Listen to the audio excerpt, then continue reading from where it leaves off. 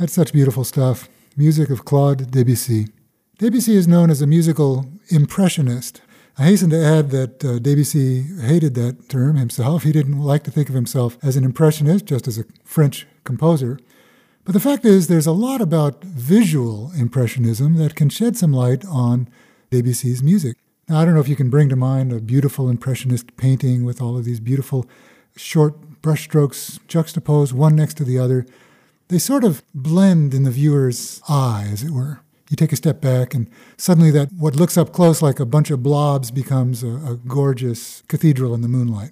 Well, Debussy does some of that kind of thing, except in musical terms. Instead of a little blob of red and a little blob of green that then blend together in your eye, here he'll take a G-flat chord and an F minor chord, maybe throw in a little E-flat, mix it up, and he'll superimpose them one on the other.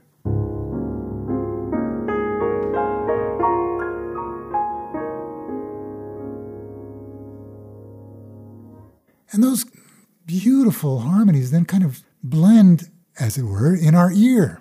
So there's something about Debussy's technique that makes that impressionist label stick. The other thing about Debussy's music that strikes me is that quite often many of the titles have a visual element to them. For example, Clair de Lune, Moonlight.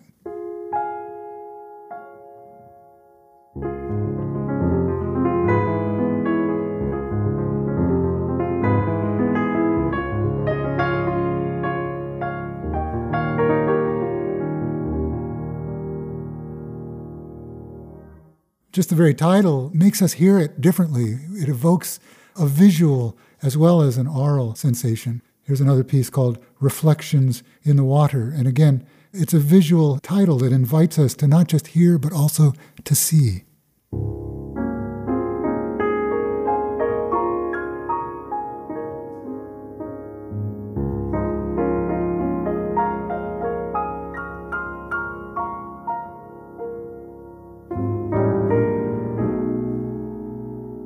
And then we can practically hear the drops in the little pond.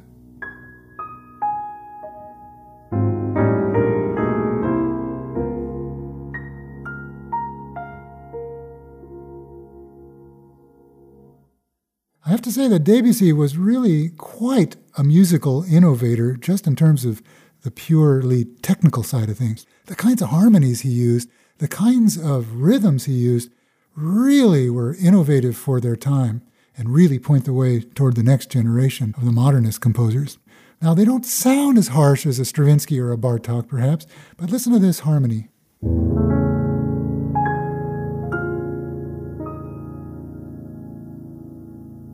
Beautiful, beautiful, but let's look at it. It's an A major chord. And wait a second, what's this doing here? It's an A flat.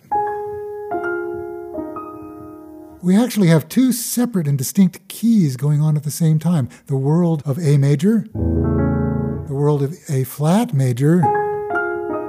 If you put them together in the same place, it would sound terrible. But the way he voices it, it doesn't bother you.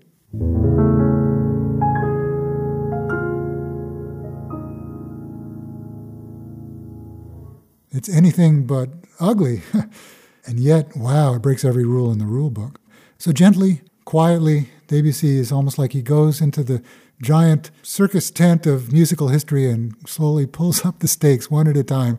And people inside the tent didn't realize it, but the tent was about to collapse on him. An innovator, a very sensual composer, Claude Debussy.